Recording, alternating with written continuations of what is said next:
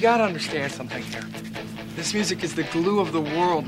It holds it all together. Without this, life would be meaningless.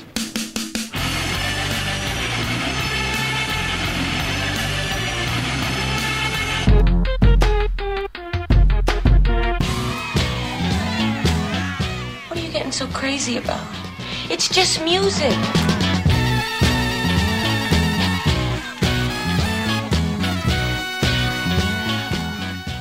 Get ready, Jim. I feel a healing coming on. That's right, the Rock Doctors are in. I'm Greg Kot. And I'm Jim DeRogatis. We prescribe a midlife jolt of musical adrenaline to a new patient. And we find out how the FCC's latest net neutrality policy will affect music fans. That's all coming up on Sound Opinions.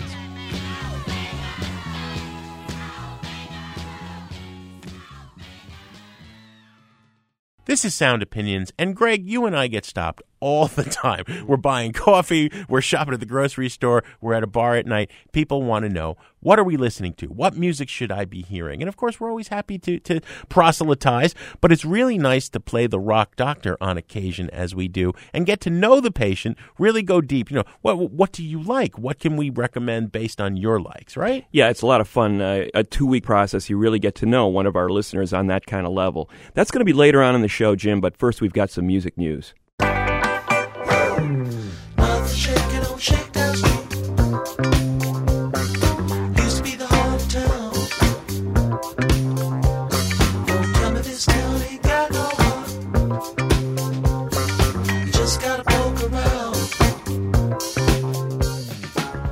That is the Grateful Dead with Shakedown Street. Words that apply, according to some Deadheads, the ardent Grateful Dead fans, to the recent sale of the Grateful Dead's July 3 through 5 concerts at Soldier Field in Chicago, a celebration of the band's 50th anniversary.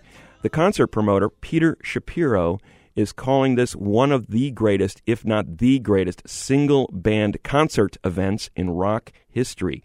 Ticketmaster is reporting that over 500,000 people lined up for the online sale.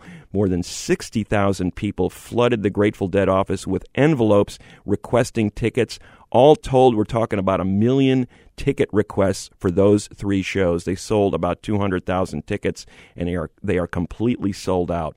Now, on the secondary market, tickets are showing up for prices of thousands of dollars, some for over $100,000. Grateful Dead fans are basically desperate for these tickets, but Shapiro, the promoter, has some good news for them. He's saying that they are currently exploring efforts or ways to broadcast the show, stream it somehow, get it on people's cell phones and on their laptops if they cannot make those shows in July.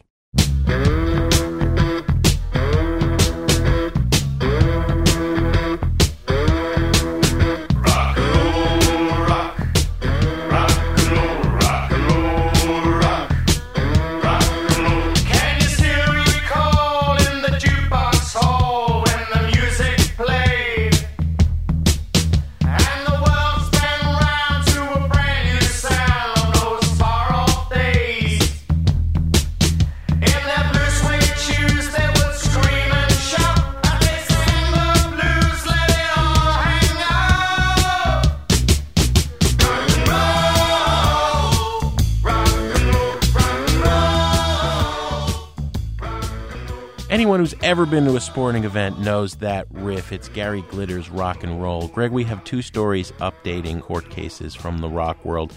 Gary Glitter has been sentenced at the age of 70 to 16 years in jail for a really sickening list of child sex crimes.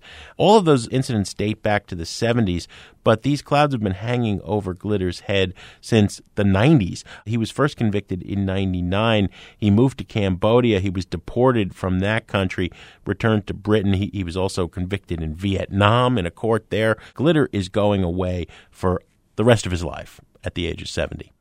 Everybody get up.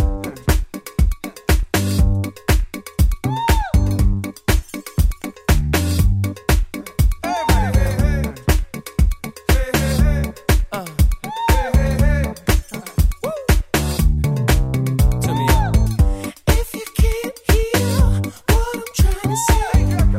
you can't read from the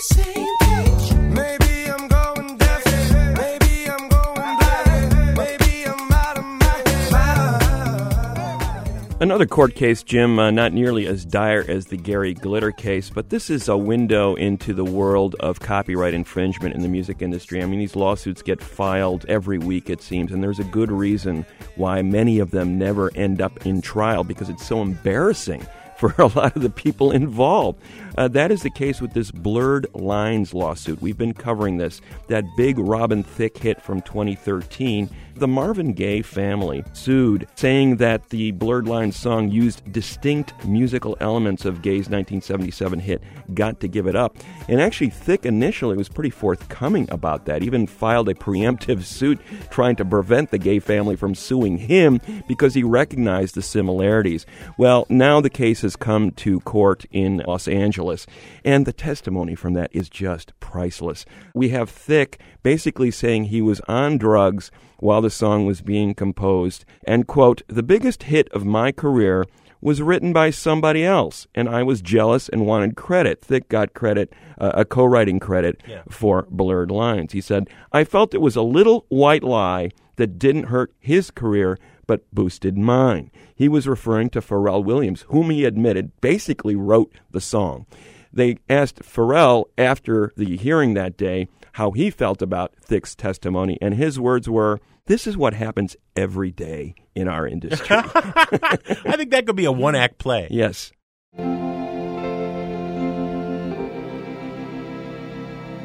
Please release me, let me go, for I don't love you anymore.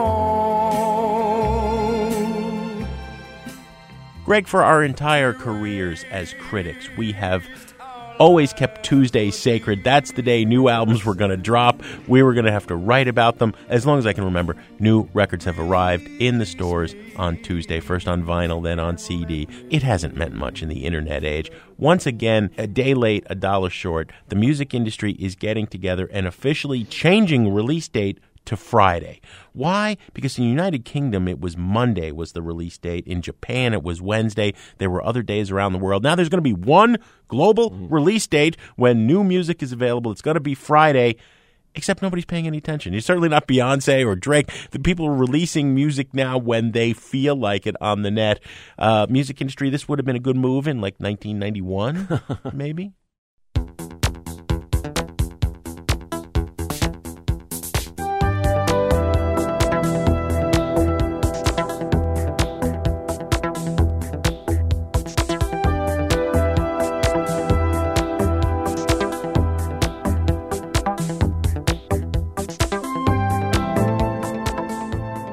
Jim, big news went down February 26th when the Federal Communications Commission voted to regulate broadband internet service as a public utility. There has been this decade-long battle over what we call net neutrality. Big implications for the music industry.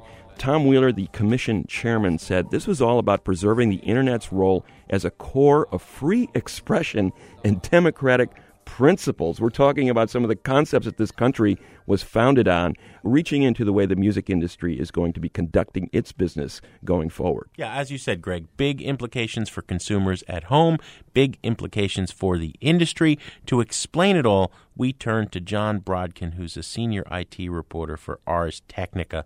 John, welcome to Sound Opinions. Thanks for having me. All right, John, it's striking to me, Greg and I have covered this net neutrality controversy for some time, and it's amazing to me that how many people, even well-informed people, still are hazy about exactly why it was important and about exactly what happened just recently in front of the FCC. If we put you on the spot and say, give us the 3-paragraph primer. The idea of net neutrality is that internet service providers, both your cable company or your fiber company at home, your DSL company, and also your cellular carrier, are not allowed to interfere with what you try to do online. They can't block or throttle certain websites or applications, and they can't, speed up others in exchange for payment. The paid prioritization is a big part of this because people are concerned that if one company could pay for priority access to consumers, that would hurt startups who don't have the means to pay for that. And the FCC just voted to enforce these principles by reclassifying both fixed and mobile internet providers as common carriers, which is the same designation that applies to the old monopoly telephone system. I do love that. I do, because there's so much in your world of technical reporting, and so much in the universe is changing by the minute, right? But they're basically saying it's like the phone. You don't pay more and get through better via long distance on the phone if you're richer. Why should the internet be different, right? I mean, that's basically what it comes down to, the whole argument that people opposing higher fees for faster speeds online, the argument they put forth. Yeah, it even actually goes back to the railroad, because the railroad common carrier rules were then applied to the telephone system, that the owner of the railroad couldn't charge different rates to affiliated shippers than to unaffiliated shippers. So we're looking at basically a pay-to-play type of system that this ruling supposedly avoids, to put it in terms of a radio analogy. The bigger, more well-budgeted companies won't have an inside lane versus the average consumer sitting at home trying to, upload music on the internet and being able to distribute that. So the idea is to create this or maintain this level playing field. On the surface, that seems like a good idea, a democratic internet. Why has this been such a contentious issue for years and years? And a very narrow vote was this approved by 3-2 in the Federal Communications Commission. Why so controversial? Why did it take so long to come to this decision? Well, there's a lot of history. I think one of the biggest events happened in 2007 when Comcast was found to be blocking BitTorrent traffic, which is a type of file sharing. And so obviously Comcast was blocking certain traffic, and then the FCC tried to intervene. And then that led to a process where they would issue rules that would prevent that from happening again. So they issued the rules in 2010, and they were sort of weak, but for some reason Verizon sued anyway to try to overturn them. And in court, Verizon said, if not for these rules, we would be exploring relationships where companies could pay for priority access. Now, Verizon won that lawsuit, but then it totally backfired on them, because in order to impose the rules that the FCC wanted to impose, they had to take a more extreme step, which is to reclassify the broadband providers under this common carrier provision, the one that applies to the telephone network. And so now the ISPs have, in a sense, backtracked. They all say, we now support net neutrality. We're not going to block content. We're not going to prioritize anything, but please don't reclassify us as common carriers, because they're afraid that the FCC could use that to impose other things like rate regulation that they really don't want. But even though the FCC has said they're not going to do that, there's still controversy over it, and there's a strong possibility that the cable companies will sue over this. Give us a best and worst case scenario. Let's say there was no net neutrality. What is the best case scenario? What is the worst case scenario if these rules were not in place? I think the worst case scenario is that cable companies, telephone companies that offer internet service, wireless providers, they could pick and choose what kinds of websites and applications that you could use online. They could say, no, you're not going to use that because we're going to block it, or if you want to use a music service, you have to use this one because this is the one who's paying us the best deal. That's kind of the worst-case scenario, I think. We're talking to John Brodkin. He's a senior reporter covering the technical world over at Ars Technica. All right, so what does this mean, John, for music lovers? It really impacts streaming audio, right? Yeah, that's right. I think it's probably a bigger deal in the wireless world than the home internet world, because a lot of people use their smartphones to listen to Spotify, Rdio, any number of music streaming services.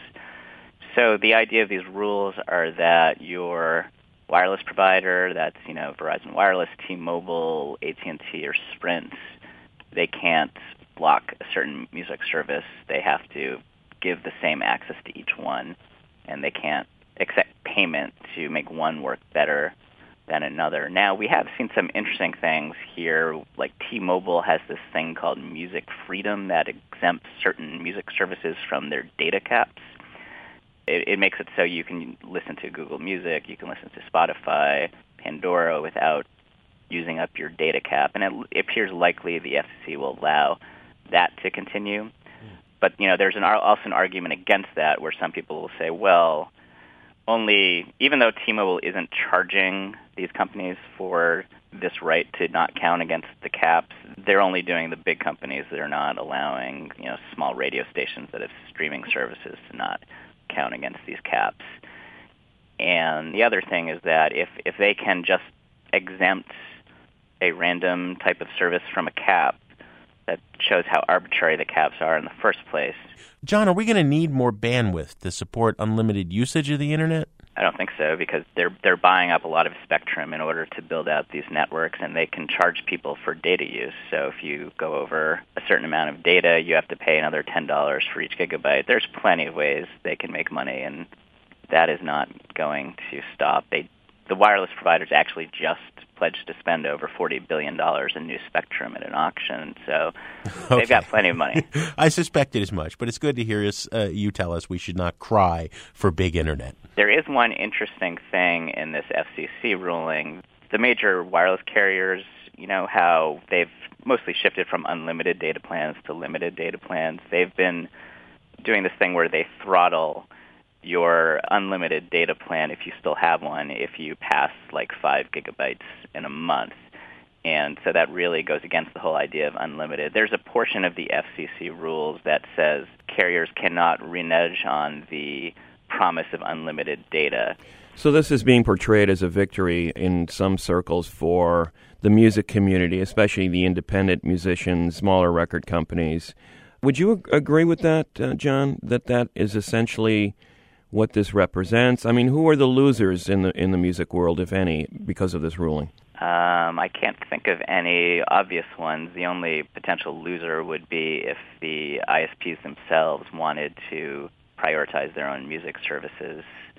But we haven't really seen that happen yet, so I think this is more about preventing things that could be bad rather than stopping things that are already happening. I think the argument against it is that we're destroying the free market capabilities of the Internet, the ability for these bigger companies to grow and pursue new revenue streams. Would you agree with that assessment? No, I think the idea is to keep the Internet open so that, like the railroad or like the telephone system, anyone can innovate on top of it without having to run into a gatekeeper that says you can't do this or you have to pay more. We've been talking to John Brodkin, who's been covering net neutrality for Ars Technica. John, thanks for coming on the show. Yeah, thanks for having me.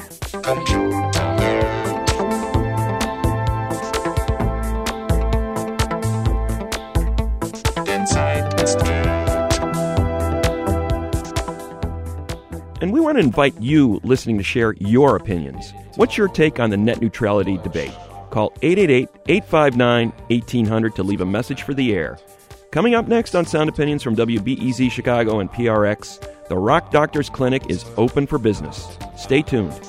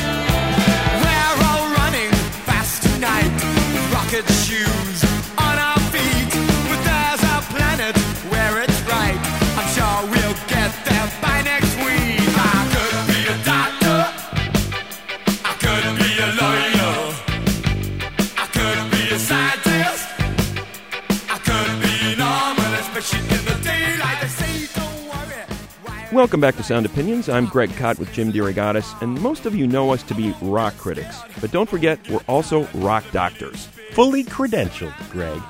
You know, we hope we're always helping people discover new music and better appreciate good sounds. But sometimes we like to be able to give listeners more personal attention. In the past, we've helped patients with musical addictions, musical aversions, parents, children, couples, all these people who needed musical help. And this time we have an appointment with Sandy from Chicago. Now, Sandy wrote to us saying, I'm recently divorced after 17 years. It was an eye-opening and heartbreaking experience. I'm in my early 50s, and I feel like I lost or squandered my youth. I want to wake up my musical self. And Jim, how could we not respond to that plea?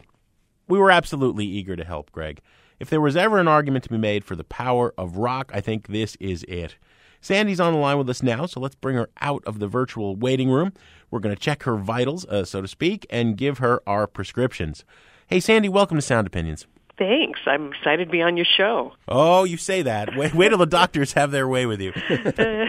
Why did you write in for a consultation with the rock doctors? Tell us your story. Well, I was in a relationship for over 21 years, 17 and a half of them married, and I was recently divorced, and it was a really jolting kind of experience, and I've been feeling kind of stuck, feeling like maybe I missed something along the way. Not that my life passed me by or anything like that, but, you know, I'd like to get rejuvenated again. I was a very active artist as an actor and as a fine artist, and I put that aside to support my marriage, and I'm looking for something to get me excited again. Wow. Well, you know, Sandy, we're not supposed to drop our professional demeanor here, but doctors are human beings. I know what the experience of divorce after that long a period is like. It's draining. You do need to throw everything up and have some new input. So you want some art to revivify you. That's right. So, Sandy, give us a little sense of what you were listening to while you were married, if anything at all, and maybe some formative musical tastes. Where are you coming from in terms of your musical likes and dislikes? Sure. Well, I'm definitely a lover of rock. I like hard rock. Heavy metal, I don't know about. You know, Led Zeppelin, Van Halen, Heart.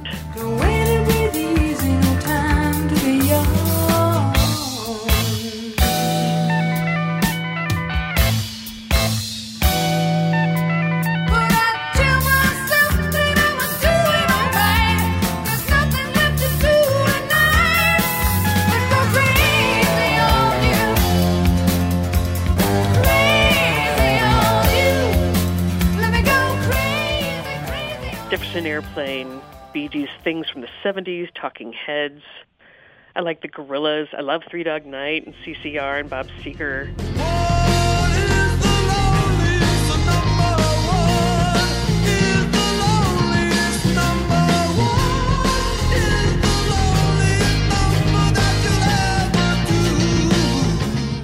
I think that's the first time, Dr. Kot, we've ever heard Gorillaz on a list with CCR and Three Dog Night. So there is some adventurous spirit here for Sandy. Well, I like smart music, you know. I like smart music. I like smart lyrics. I like artists who take risks. I love jazz. I love classical music. I used to sing opera. Wow. I love blues, you know. I'm not very versed in punk or rap or hip-hop or anything. I think I like hip-hop. Mm-hmm. You think you like it? Sure. Yeah. So it sounds like you kind of had these very intense passions for music formed early on. But during the period of your marriage, are you saying that some of this stuff faded away, or you just weren't paying attention anymore? What happened during that period? Was he just in charge of the stereo? No.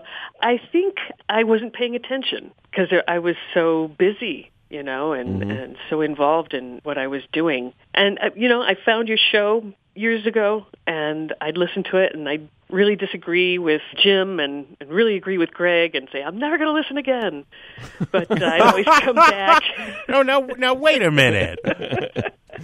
I heard Who Kill, and I thought she was amazing. Tune Yards? Oh, okay, yeah. I thought that was I loved her. I thought that was fascinating. That's great stuff. All right, yeah, and a really strong voice. Don't take my life away, don't take my life away from a distance, yeah. Don't take my life away, don't take my life away. I'm a victim, yeah. Don't take my life away, don't take my life away. I'm addicted, yeah. Don't take my life away, don't take my life away. Okay, as an opera singer, is the technical virtuosity important to you? How does that jibe with the hard rock end of things? They're very physical. Okay. I used to think opera was silly and ridiculous and old-fashioned, and it is so athletic. Mm-hmm. The reason opera singers don't move is they don't dare. You know, they're holding an amazing amount of pressurized air. And the opera I've sung before, I felt like I was just planted. It was an amazing sensation. And with rock, I feel that in my body as well. I'm not so much a lyric person. A lot of times I can't understand them anyway. But I do like rhythm, things that are very visceral, I guess, a visceral experience. You know, the power of opera, the power of heavy rock music, people have drawn those parallels in the past. The other thing that was fascinating to me about your likes and dislikes that you sent us earlier, you'd mentioned the Byrne St. Vincent collaboration recently. Love This Giant. I love St. Vincent. She's fascinating.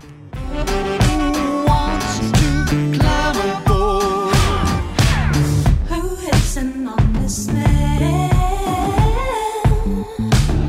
Who hits him on this man?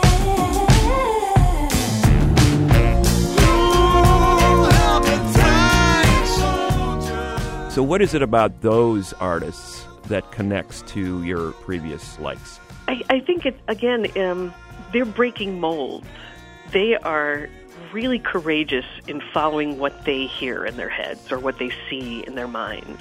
You know, art is such a goofy thing. You want to do what your passion says, and then you stop and you go, I wonder if anyone will like it. And it's hard to ignore that sometimes. Mm-hmm. And they just seem very, very powerfully courageous. Wow, so you've given us a lot to work with here, Sandy. Interesting area here is how you're using this music and when you listen to it. I mean, when is music a part of your life? Do you find that there's specific periods of the day that you find yourself listening to, and what are the circumstances, or do you just sort of stumble into it during the course of your day? How does that work? I love to hear music when I drive because I love to drive. And, you know, good, strong music adds to my sense of exhilaration. I very much like to listen to it when I'm working on my art. The background, depending on what kind it is, it can either inspire me or it can sort of blank me out so that I don't get in the way. And sometimes I just want to listen to something. You know, I don't know if that's too vague or not. No, that's good. Are you listening more now that you're single again? I am. Okay. Yeah, I'm making more time for it. So if 90% of pop and rock music are about young people falling in love, are you drawn to stuff that's thematically more relevant to where you are in your life? I don't think I pay attention to that. I like I said, I'm really drawn to the way the music's put together to try to get a sense of where the artist is coming from when they're creating their music. Sometimes when I hear lyrics that pertain to me, I cry.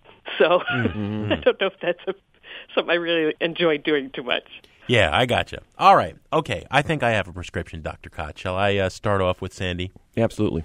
All right, Sandy, I've been thinking about this. Like I said, I've been where you're at. I knew what I needed at that time. I want to give you something that's, A, really young and cutting edge and much buzzed about right now. This is going to be the sort of band, they just put out this record. People are going to be talking about it all year, and everybody's going to say, hey, I first heard about him from Sandy. You know, she may be, she may be quote-unquote middle-aged, but she's pretty hip, all right? So I wanted to give you something that, because you're going to be getting out there dating again. You're going to, this is just the beginning of a new act. So I wanted to give you something new. The band is called Summer Cannibals, though. Oh. And I think that they have enough touchstones to sort of the classic rock that you like. This is a young band out of Portland. And they're very much connected to sort of the Sonics, the Wipers, that garage rock sound of the Pacific Northwest in the 60s. But they're giving it a modern take with a fair amount of melody and a lot of wit. It's a very strong strong female vocalist who leads the band, Jessica Boudreau. And some of the first words she sings, and it's that wonderful mixture of sweet harmonies and growling guitars and hard-hitting rhythms. She sings, "I'm back where I started from." And so I think she's at this point throughout this record, Show Us Your Mind, where a relationship has ended and she's considering starting over. You just look at some of the song titles, Something New and Not Your Turn. And it's optimistic, it's empowering, she's not sitting around pining for anybody as I hear it. She's talking about, let's bring on the next act. And I just think it's catchy and fun, and it makes you feel good. It's going to make you drive a little bit too fast, probably. But all of these are good things. Heck, it's rock and roll, and you need some. It sounds fascinating. I love the word cannibal. So yeah, well, it's interesting. A little bit of rock history there. I think that the band name Summer Cannibals comes from a track that Patti and Fred Sonic Smith wrote together. They were married. He died, leaving Patti Smith a widow. They put out a record in 1996 with a song called Summer Cannibals. So these are 20-something-year-old young musicians, but they know their rock history. Can't wait to hear it. Okay. We've screwed up before, though. If it doesn't work, don't hesitate to tell us. Okay, I'll keep that in mind. Well, Sandy, I have to agree with Dr. DeRogatis. It's a fascinating challenge because I think your taste, they're all over the board and yet connected. There's threads that you can pick up on in what you like and what moves you. It is a bit challenging to come up with something that's going to move the needle for you a little bit in terms of getting you into the next generation of artists, because I sense that you wanted something new. You didn't want something from the deep past. You wanted something, hey, give me something now, something that's happening now that will appeal to my taste. At the same time, she had some catching up to do because she feels like she has some years lost. For sure, sure. Feel, rejuvenated. Another one, an artist that you had mentioned, you'd mentioned Arcade Fire, I think, too, as one of the artists you were kind of interested in exploring a little bit more. And I could see why, given, your history with some of this other music, why that would be interesting to you. And I could certainly, steer you in that direction. But I hit on this band because of that reference. It's a band called Metric out of Toronto. And a couple of other things you said really jumped out at me. You loved the rhythmic, sense, the drive, the sense of, I'm driving in my car, I want something that's going to be a little bit exhilarating. So connecting REM, Talking Heads, that new wavy kind of rhythm, you definitely hear that in Metric's music. And then the other note, you're somewhat of a jazz buff. I know that you mentioned that you loved classic jazz. Well, the lead singer of Metric is a woman named Emily Haines, and her father is a poet, Paul Haines, who actually worked on one of the most famous modern jazz recordings of all time. It was a Carla Bley recording called Escalator Over the Hill. So Metric is this band led by Emily Haines and a guitarist named Jimmy Shaw. They've had 5 albums out, and the one I want to steer you toward is a record called Fantasies that came out in 2009. And I saw them tour a couple of festivals after this record came out, and they just owned the place. They had these huge anthems, and yet there's still a tie to a lot of those hard rock, classic rock elements that you like as well. So you're going to hear threads of all of the things you like in this music. It'll be interesting to me to see if this band pulls them together in a way that appeals to you, but I'd like you to give Fantasies by Metric a shot. Well, these sound fantastic. I'm really excited to try these out. Well, Dr. DeRogatis and I have overprescribed at times. There have been times where we have failed miserably. But Sandy's just got the attitude. Yeah. Look at the enthusiasm in her voice is infectious. Drugs are good. Yes. They really, really are. The better living through chemistry. There right? you go. There you go. All right, Sandy, we'll check in with you next week, and we'll see how you fared with our prescriptions. You better call me a doctor, feeling no pain, overloaded down the drain. Somebody give me a doctor. You better call up the ambulance, I'm deep in shock. Overloaded, baby, I can hardly walk. Somebody give me a doctor. Somebody give me a doctor. All right, Jim, it's been a week through the magic of radio. Time to check back with our patient Sandy in Chicago.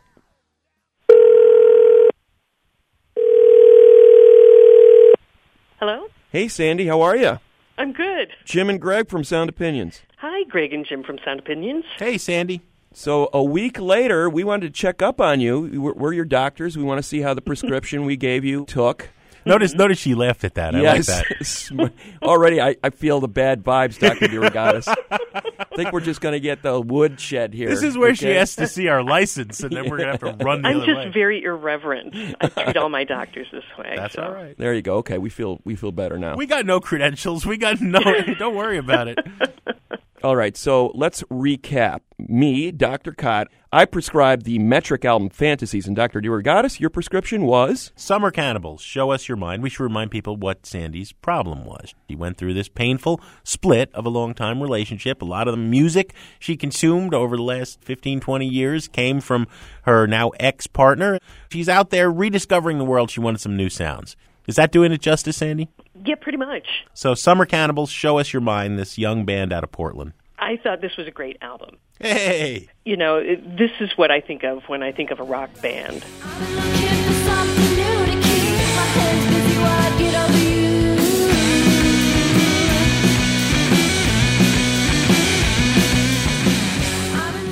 I loved the vocalist. I loved the way she interpreted the lyrics and how she can turn a phrase and, you know, really make a picture and a personality come out. And that's saying a lot, because you have this background in theater, and Jessica Boudreau is very, a dynamic, theatrical presence, right? Right. You know, it felt like there were some punk qualities in it. I could make you better, you could make me sane. In a perfect world, we feel exactly the same. I could calm you down when you're throwing things all. In a perfect world, we never say sorry.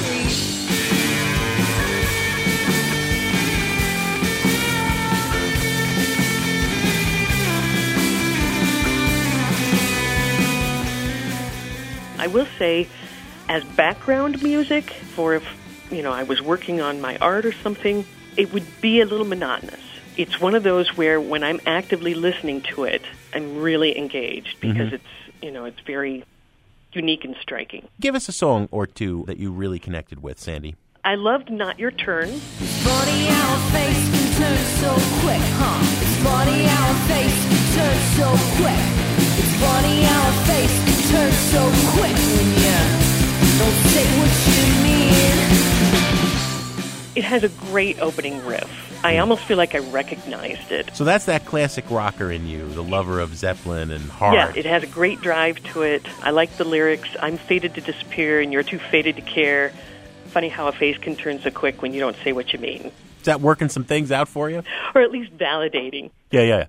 She's nobody's sucker, Jessica Boudreau, and she's got some anger, and she's getting it out in this music. There's no whining. There's no self-pity.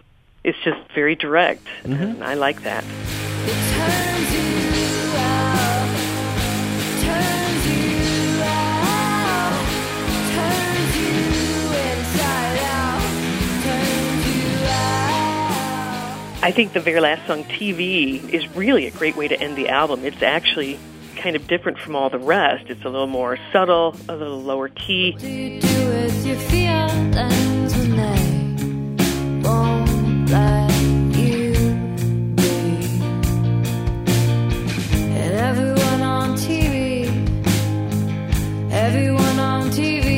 making love like it comes so easily. They say everyone on TV is making love like it comes so easily, but reality feels like I'm turning completely inside out. I thought that was a really kind of a nice way to sort of, button it. All right, how about Dr. Cott? He prescribed the Canadian rock band Metric and the album Fantasies. How'd he fare? I loved his too. It's interesting because there's similarities, but they're also quite different. This one is a better background band for me, more variety. I'm not listening to lyrics, not paying a lot of attention, just variety on the ears. I can feel it in my bones. Give me sympathy. After all of this is gone, who would you rather be? The Beatles or the Rolling Stones? Oh, seriously, you're gonna make mistakes, you know. They have a great ability to draw in the listener, but then take them somewhere else. kind of surprise you. That's a good observation, Sandy. The metric album fantasies we're talking about here, I think a lot of the lyrics talk about, sort of dreams outside the margins of what is prescribed to you by society. That's what I'm hearing in this record a lot. Yeah. Emily Haynes is singing about stuff like, is it ever going to be enough? It sounds like you've connected with those kind of ideas in the music. There's more layers to the music. They have keyboards and tambourines. They had more variety in their music. That's their personality. I tremble.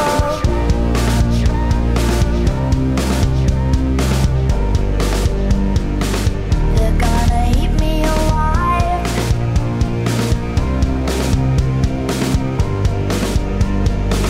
If I stumble,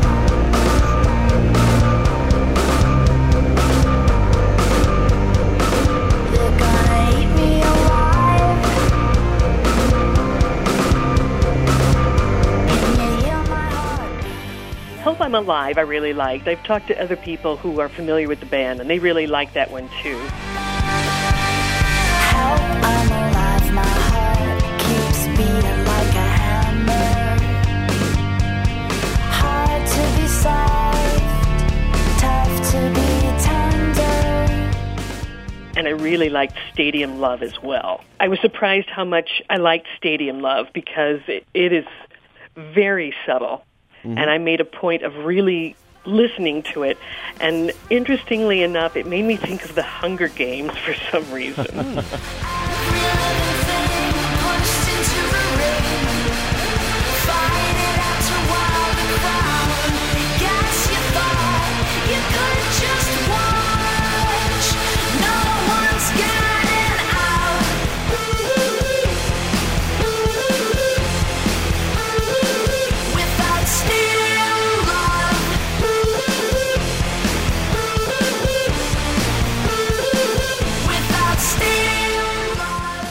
I mentioned, I think, to you when I was prescribing this album that you had sort of a little bit of a jazz thing going on, and I mentioned that her father, Paul Haynes, is a poet who collaborated with Carla Bley on some jazz pieces. So I think she's got a little bit of that poetic sensibility. Yeah, they're unique. I'm not hearing, I love you, baby, baby, please don't do me wrong. Yeah, she definitely does not do that. Instrumentally, the band has a certain amount of variety. At least I thought they did. Mm-hmm. But how do you feel that they use the instrumentation in the way they're producing their records? Sometimes music is just a background for lyrics. This was very much a part of what was going on. They would isolate drums. I felt like there were lots of layers. Like they made a point of being musicians.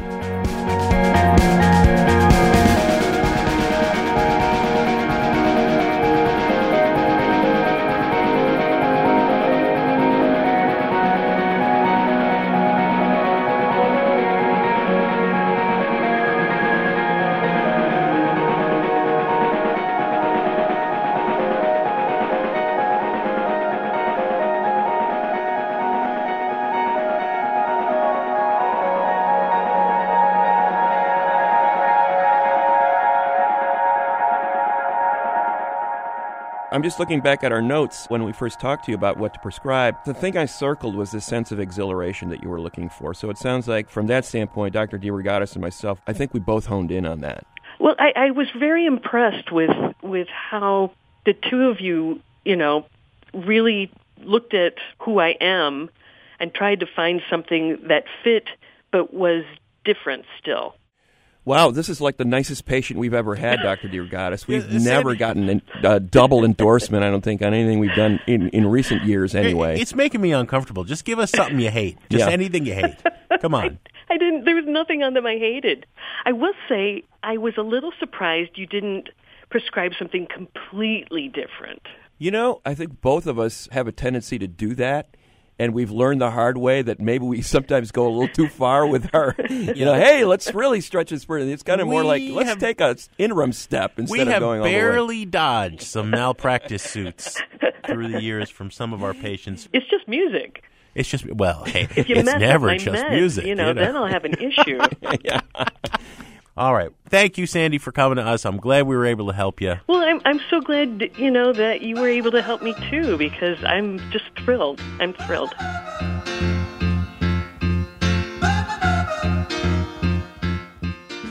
If you want to make an appointment with the Rock Doctors or want to nominate someone you think is in need of urgent musical assistance, fill out a patient form at soundopinions.org. And what would you prescribe to Sandy or someone getting over a big breakup? Call 888-859-1800. Coming up, a review of the new album from punk band Screaming Females. That's in a minute on Sound Opinions from WBEZ Chicago and PRX.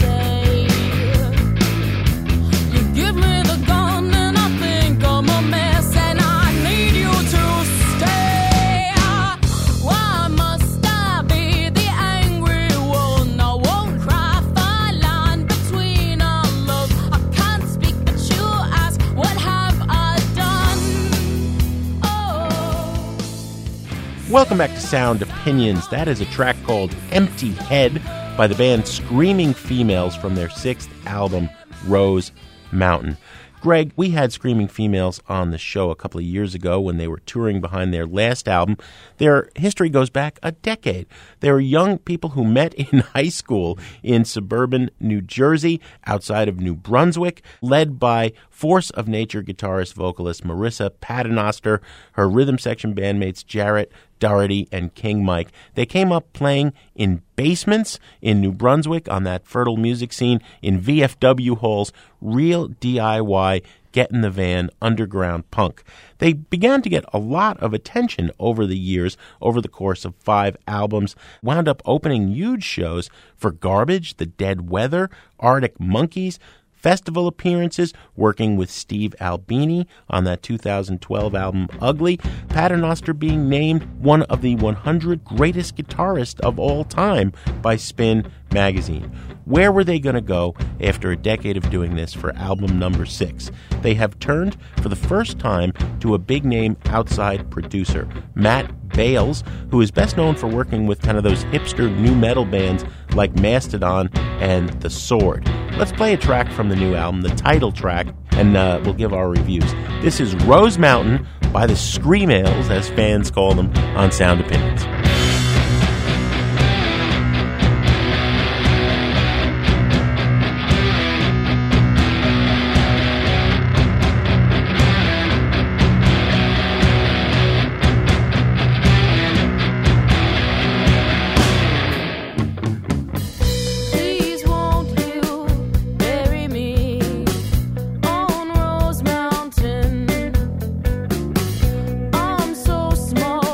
I'll be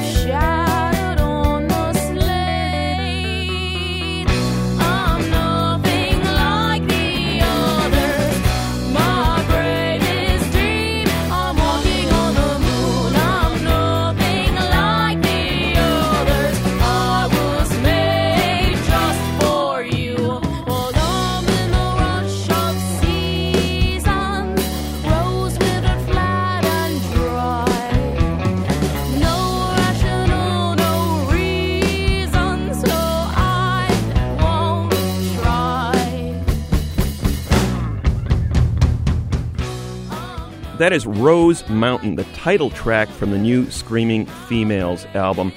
Jim, as you mentioned, the band's been around for 6 albums. Marissa Paternoster is a force of nature, this diminutive dynamo. I mean, she's a very tiny woman, but man, what a guitar player. Never seen a bad Screaming Female show.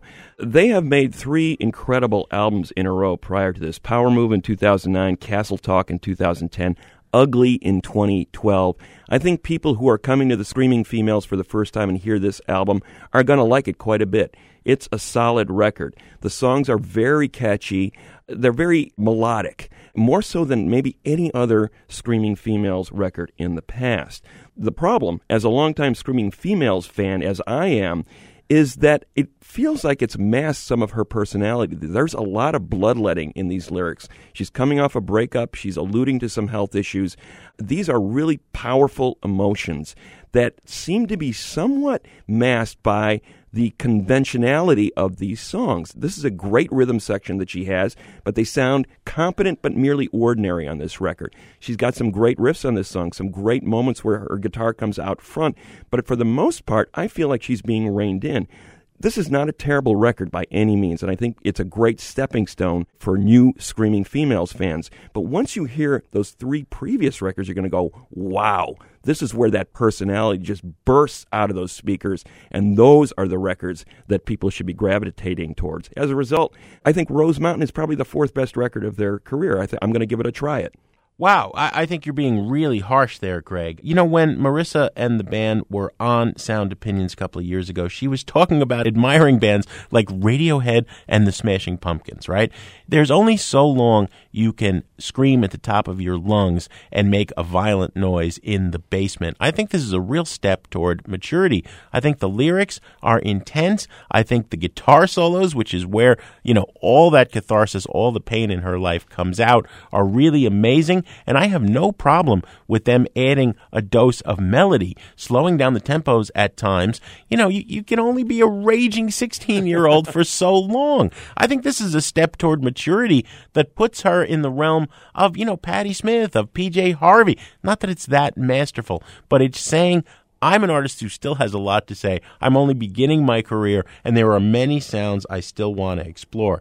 In the past, you know, people would shake their heads and, why are you making me listen to this? All right, that was painful. I don't think anybody can listen to this album and say it's painful. It's going to give you the adrenaline, but it's also going to give you the melody. It's a great gateway into Screaming Females. A fine, fine album, so it's an enthusiastic buy it for me. What's on the show next week?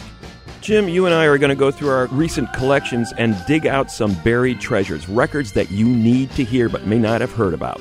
As always, we have some thank yous to say. Sound Opinions is produced by Jason Saldana, Robin Lynn, Evan Chung, and our intern, Alex Claiborne.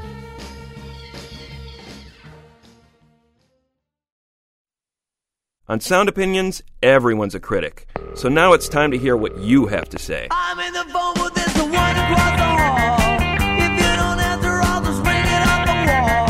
I know she's there, but I just had a call. Don't leave me hanging on the telephone. Don't leave me hanging on the telephone. New messages. Hey, Jim and Greg. This is Ian calling from shockingly sunny San Francisco. I'm calling about your recent Secret Love Song Valentine's Day episode, but I'd like to suggest another great Secret Love track. It's a Pity by one of the queens of Jamaican dancehall, Tanya Stephens. Song's sultry and sexy, sure, but it also has one weird little lyrical aside where Tanya speculates about whether the world will one day evolve enough so that she and her lover's wife can share the man in a civilized manner. Maybe one day the world will be evolved enough. We'll share you in a civilized manner between the two of us. But until then, I would love to see you again. I know we have to play it by the stupid rules of men. Thanks for the great shows. Always appreciate them. Hi, Greg and Jim. My name's Carl, and I'm in Chicago. I hope it's not too late to comment on this, but I found Jim's review of Father John Misty's I Love You, Honey Bear, in which he called the album misogynistic and, quote, mean to be pretty unfair, especially in light of the fact that you had just been interviewing Run the Jewels in the same episode. Now, I happen to enjoy Run the Jewels, and LP and Killer Mike seem like pretty nice guys.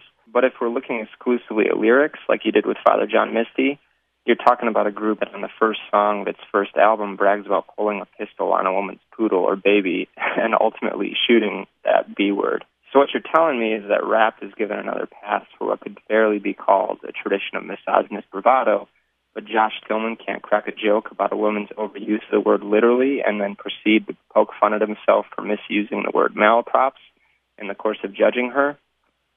Perhaps there's a little meanness to that, but it also has kind of this honest, curmudgeon-y quality to it. I think it's humorous, self-aware songwriting about those mundane but grating aspects of a tanking relationship. Anyway, I love your show, but make sure you're aware of your own double standards for misogynistic content when it comes to different genres of music. Thanks, guys. Well, when it was poppin'. Yeah. Yeah. Running through the 6 with my woes. Count money, you know how it goes. Hey, my name is Sam. I'm 10 years old. I just listened to your episode of reviewing Drake. You guys are haters. He does not sound like Kanye West. I want that Bugatti just to hurt. I ain't rock my jewelry, that's on purpose. Niggas want my spot and don't deserve it. Hi, this is Carolyn from Chicago. I'm calling you to thank you for your program on Pink Floyd. Getting the perspective of Nick Mason on the band and the music was a real treat. I listened to the program twice, and I simply adore Pink Floyd, so this was wonderful. Thank you so much, and keep up the good work. Bye-bye.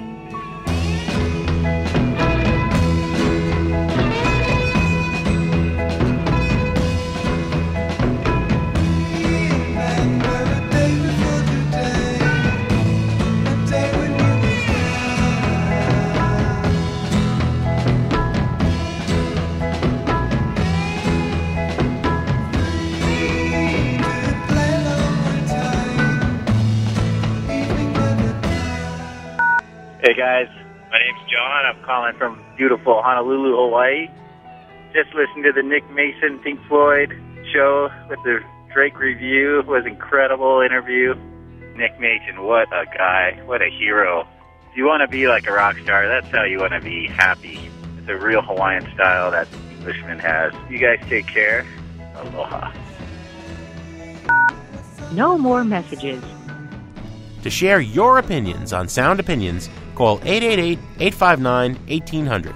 We'll be back next week on Sound Opinions from WBEZ Chicago and distributed by PRX.